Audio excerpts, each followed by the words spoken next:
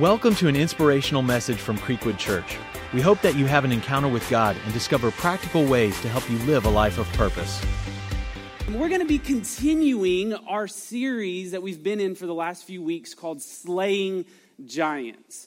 It's been a great series, and if you have not been here, maybe you've been traveling or away with your schedule, I encourage you, go online, creekwoodchurch.com, listen to the last few weeks of that series that Pastor Stephen, our lead pastor, has brought of this series, man. It's been really, really good. And what we've been doing is we've been talking about slaying some of the giants in our life. And we've been talking about the things that really get in the way that I think we tend to ignore in our life. But if we slay them, we're going to get further into our walk with Christ. We're going to walk through life in a much better way. But to kind of get into the message today, I wanted to start off with this question. How many of you have social media accounts? Some sort. Come on, raise them high. Facebook, Twitter, Instagram, Snapchat. It's all right. I'm not going to hate on you. Don't worry. Maybe Pinterest, something along those lines. I kind of want to see this. Any of you, and I'm going to leave the young people in the room behind. I apologize. MySpace back in the day. Come on. Where you at? Any of you, you had the MySpace page in your group of friends, right? You had it all programmed out. You had it looking pretty. Is anybody, you're like, oh yeah, mine was the best from all my friends? A few people, nobody wants to I got to see some little hand raises like this. Nobody really wants to claim that. But my wife, I find her getting on Pinterest a lot, and I don't know if we have any Pinterest users out there. I think statistics would say we do. But the crazy thing about Pinterest is, I was doing some research, about 80% of Pinterest users are actually female. And I used to have a Pinterest account. We used it for our creative department here for a little while. Then I lost my password, and I couldn't even tell you how to get into it anymore.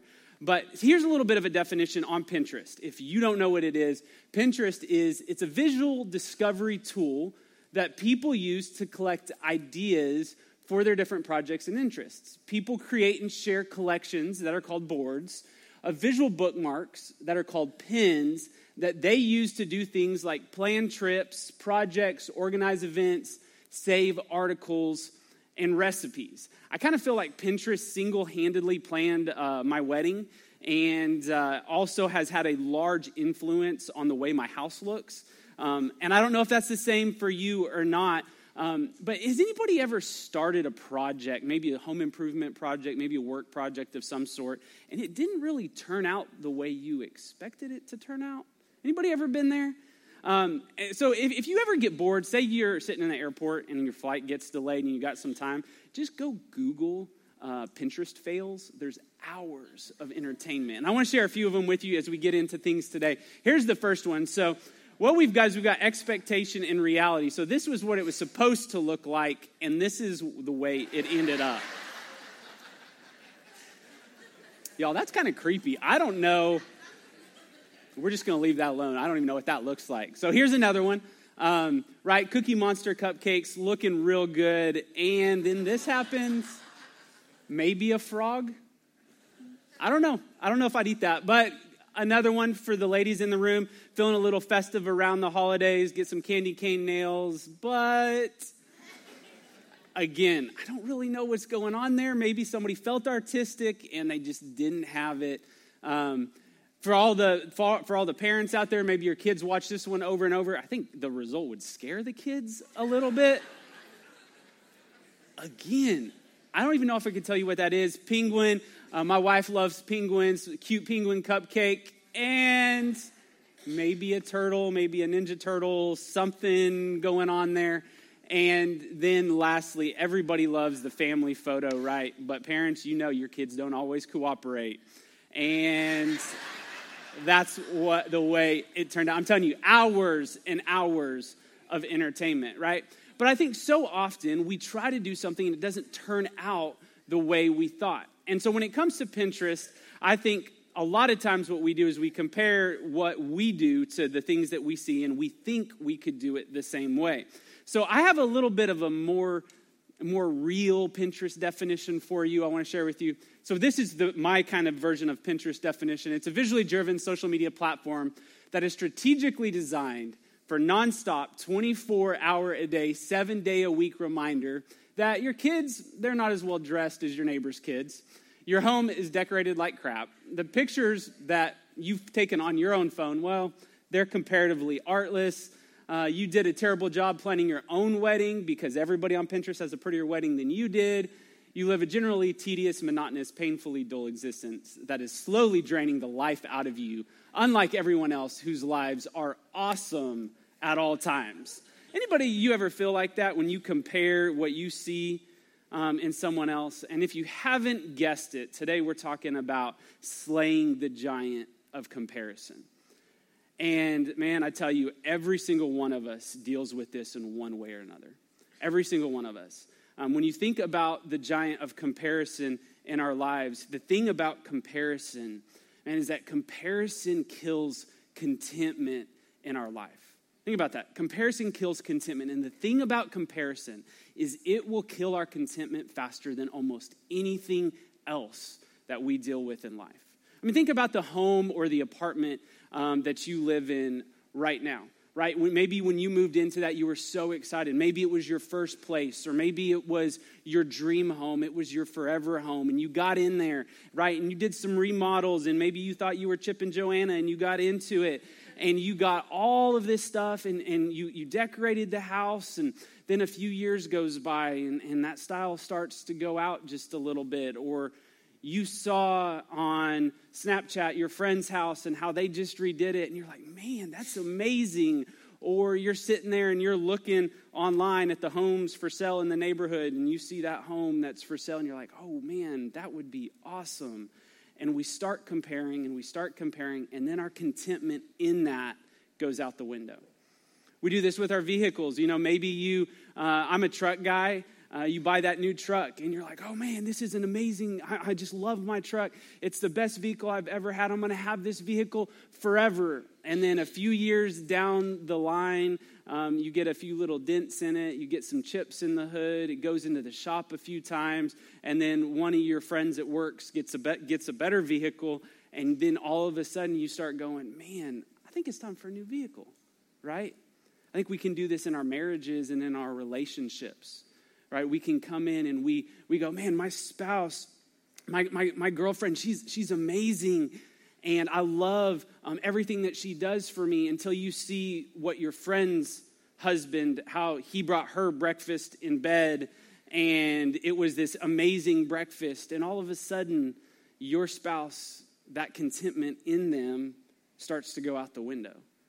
Right? And I think we do this in so many different ways, in so many different areas of our life. And I think for many of us, we really have to be careful and stop comparing my behind the scenes to someone else's highlight reel. Think about that.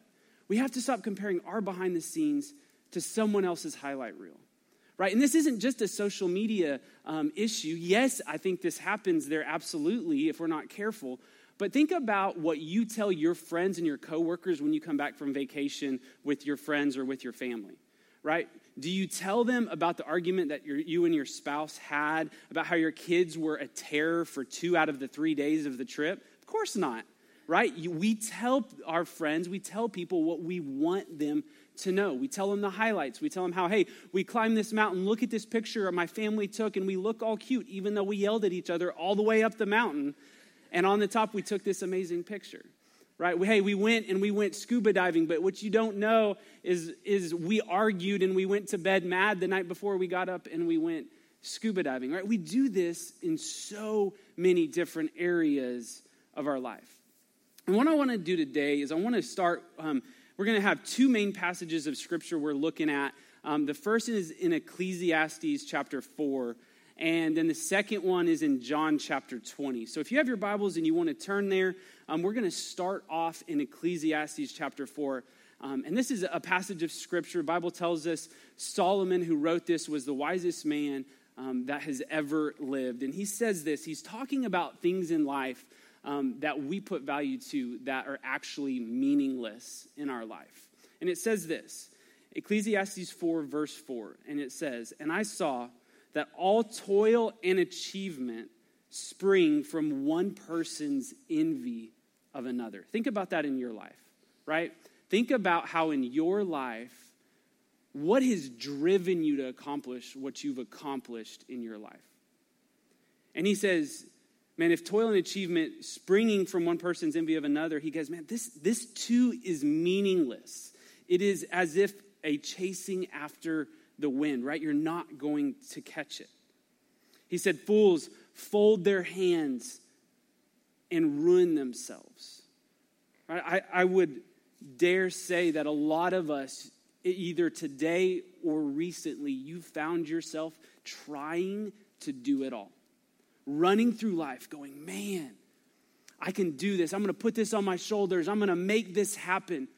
I'm going to run through life and I'm going to put this on my back and I'm going to accomplish this and I'm going to accomplish that.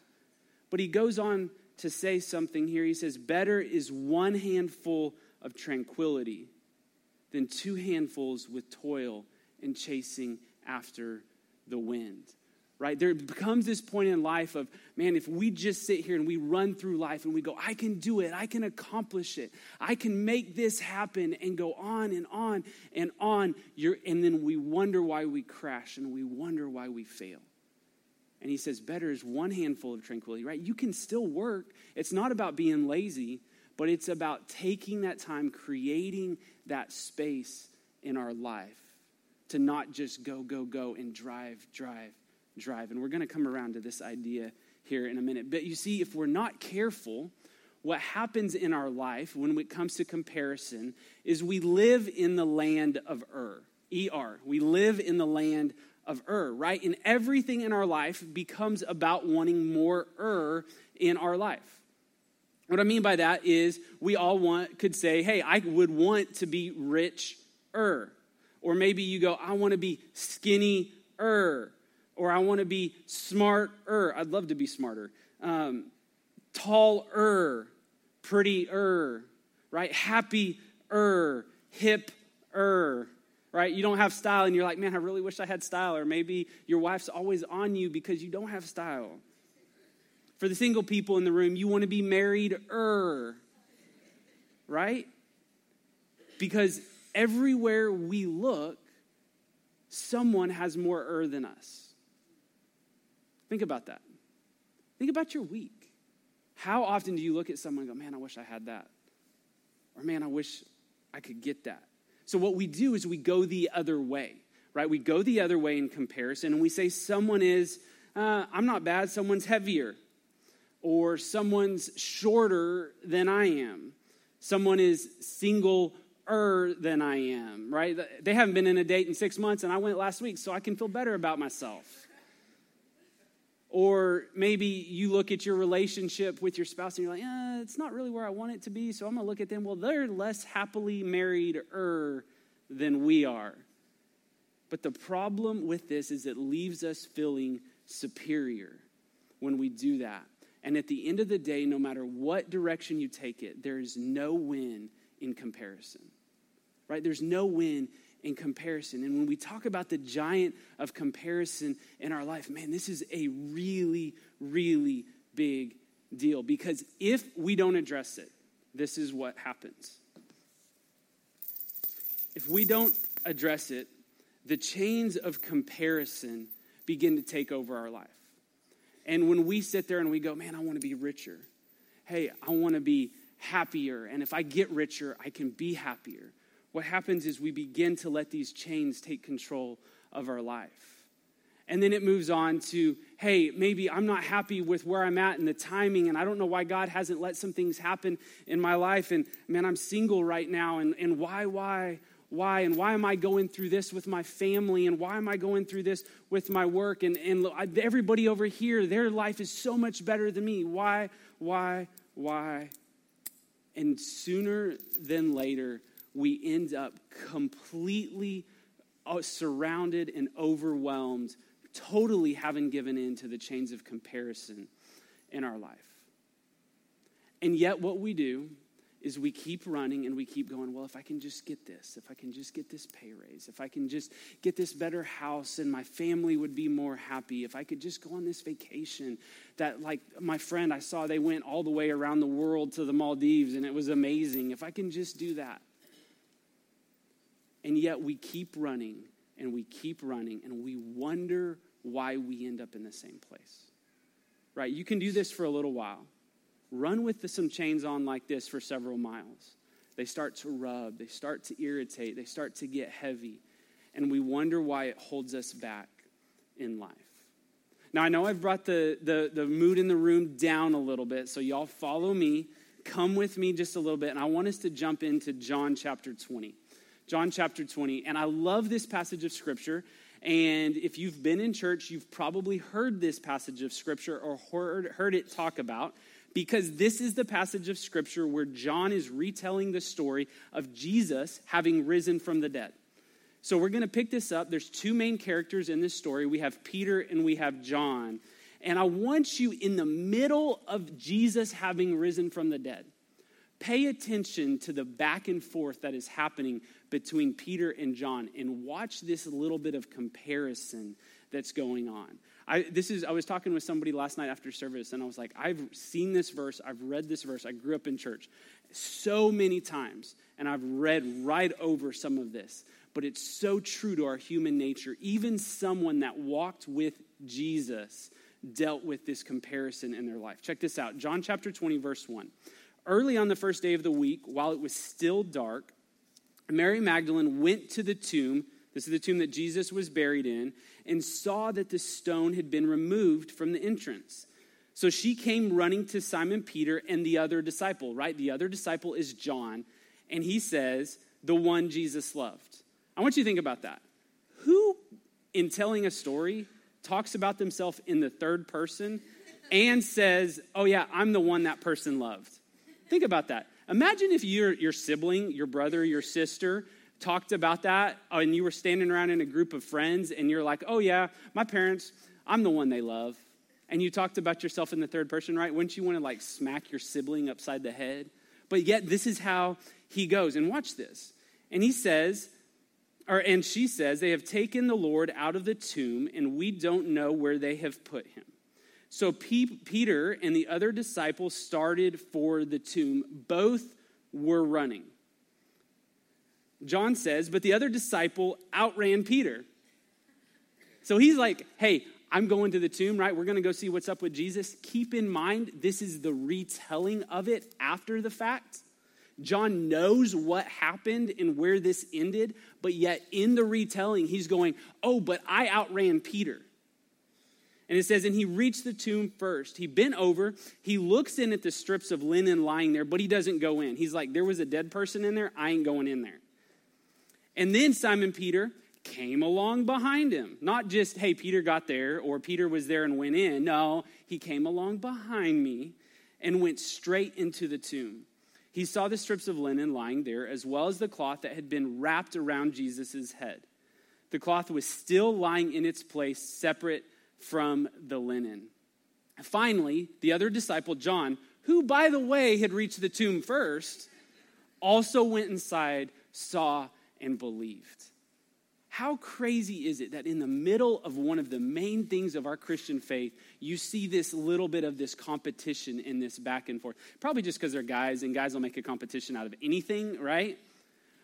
But the problem with comparison, and the problem is when we're running through life, right, and we're constantly doing what he's doing and looking over our shoulder, and we're going, man, what's going on with that person? What's happening over there? Right? It's taking our focus of what is going on in front of us and around us. In that moment of Jesus resurrecting from the grave, he's sitting there going, oh, and I beat him. Oh, and I got there. Oh, and by the way, I might not have gone into the tomb first, but don't forget, I got there first.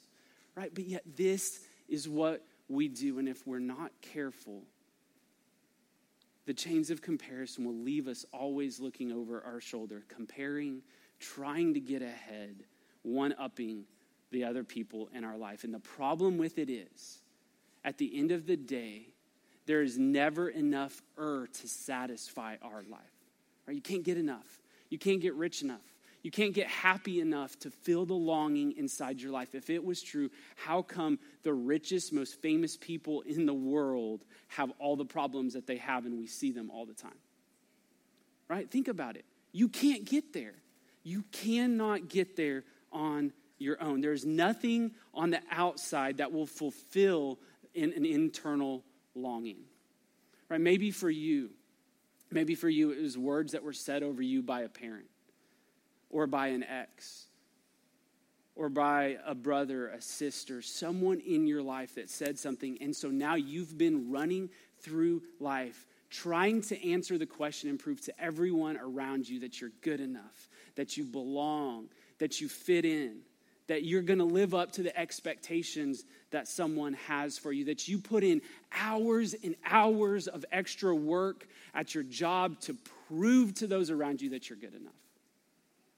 All coming back to the chains of comparison that we've allowed to take over our life. You see, and I want you today, think about this question. Who are you going to let define your worth? Who or what is going to define your worth in life? Think about that. What is going to define your worth in life? Because I think if we're honest in how we answer that question, so often it comes from the comparison, right? It comes from, I'm going to be, my life and my worth is defined by my success in my business. It's defined by the way I lead my family. It's defined in how long my spouse and I stay married. It's defined by this, by this, by this, by this, by this. And so much of it comes back to comparison. John chapter 21. John chapter 21, if you turn over in verse 20, there's another passage that relates to what's going on. And Jesus has risen from the dead. The Bible tells us that he comes back and visits with his disciples. And in this moment, we see something that's really, really interesting. And Jesus addresses this issue of this back and forth. And I want you to follow along with me. It says, Peter turned and saw the disciple that Jesus loved was following them. Right? So Peter and Jesus are talking, and John, don't forget, is telling this story. And he says, Peter turned and saw the disciple who Jesus loved was following them. And John says, oh, by the way, I'm the one who had leaned back against Jesus at the supper. And it said, Lord, who's going to betray you? Basically, John says, you might be walking and talking with Jesus, but guess what? I was chilling on the couch at the Last Supper with Jesus.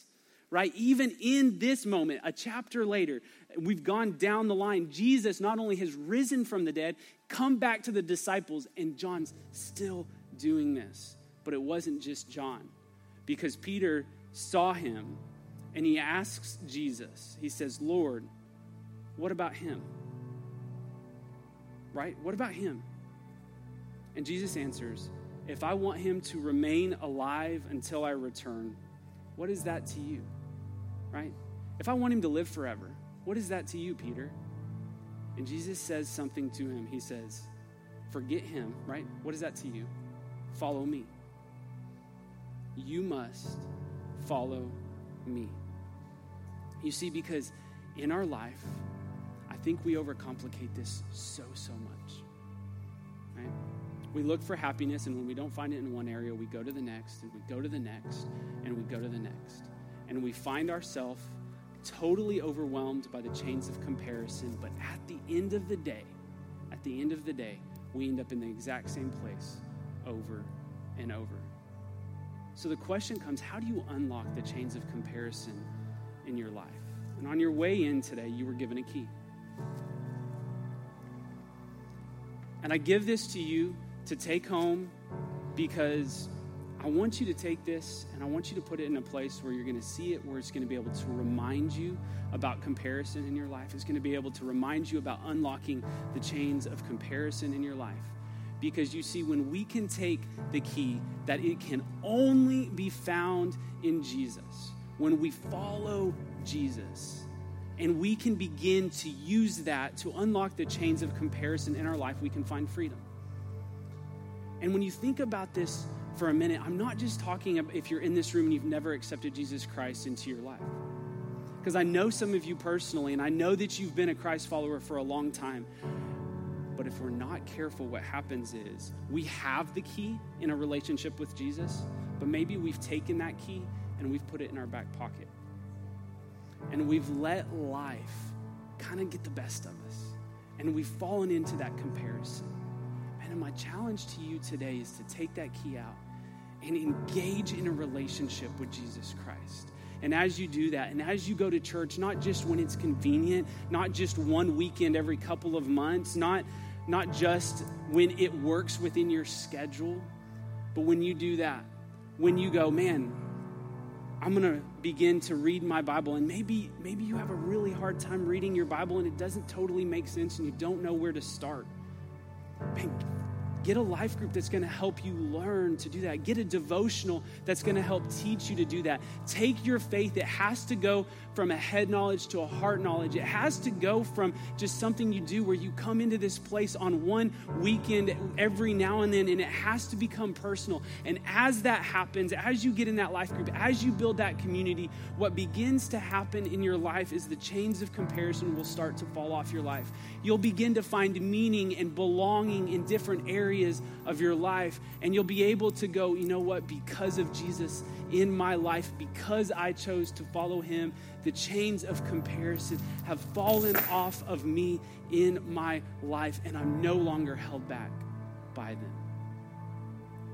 You see, church, at the end of the day, the key to unlocking the chains of comparison in your life can only be found when you follow Jesus and in a relationship with him. If your answer to the question of how do you define your worth is anything other than Jesus, you will find yourself in the same place over and over again. Would you bow your heads with me today? I want you to, right there where you're at, just reflect for a moment. Don't be looking around. Don't be worrying about what was going on earlier today, the argument maybe you had with your kids. And I want you to reflect on the question of where has comparison controlled your life? Where has comparison controlled your life? Think about that for a minute.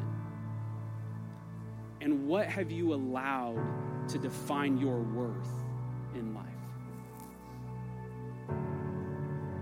And you see, you find yourself, I really believe, in one of a couple places. One, maybe you're hearing this and you've never accepted Jesus Christ into your life, right? You cannot follow Jesus to unlock the chains of comparison in your life unless you first begin a relationship with him. And it's then and only then that those chains can begin to fall off of you. And the Bible tells us that if you admit that you've sinned, that you confess with your mouth that Jesus is Lord, that he'll forgive you of your sins, and you can invite him into your life and begin a relationship with him. And then it also goes on, and I really believe for many of us in this room, right, you've accepted Jesus Christ into your life, but you've put that key back. And you've been running that race. And even though you have the key to unlock the chains of comparison, maybe your relationship with Jesus, man, it just hasn't been where you know it should be. And my challenge to you today is to press into that relationship, right? This is in your hands. Press into that relationship with Jesus. Learn, make it personal. Don't make it about just coming to church. It's got to go beyond that. And watch the giant of comparison begin to fall off of you. Jesus, I pray for every single person in this room today. God, I pray that you would give them the boldness to do what they need to do, whether that's giving their life to you, whether that's recommitting their life to you, God, whether that's going, man, I need to focus in on my relationship with Jesus in a new way. God, each and every person is in this room today for a reason. God, they got out of bed on this cold morning when they wanted to stay in bed, and they came, God, and you have a word for everyone in this place. God, I ask that you would give them the boldness to do what you're telling them to do, to step into a full relationship with you. And God, I ask that as they do, God, that you would set them free from the chains of comparison in their life. And it's in Jesus' name that we pray. Everybody said, amen. Thank you for listening. For more messages and information about Creekwood Church, visit us at creekwoodchurch.com.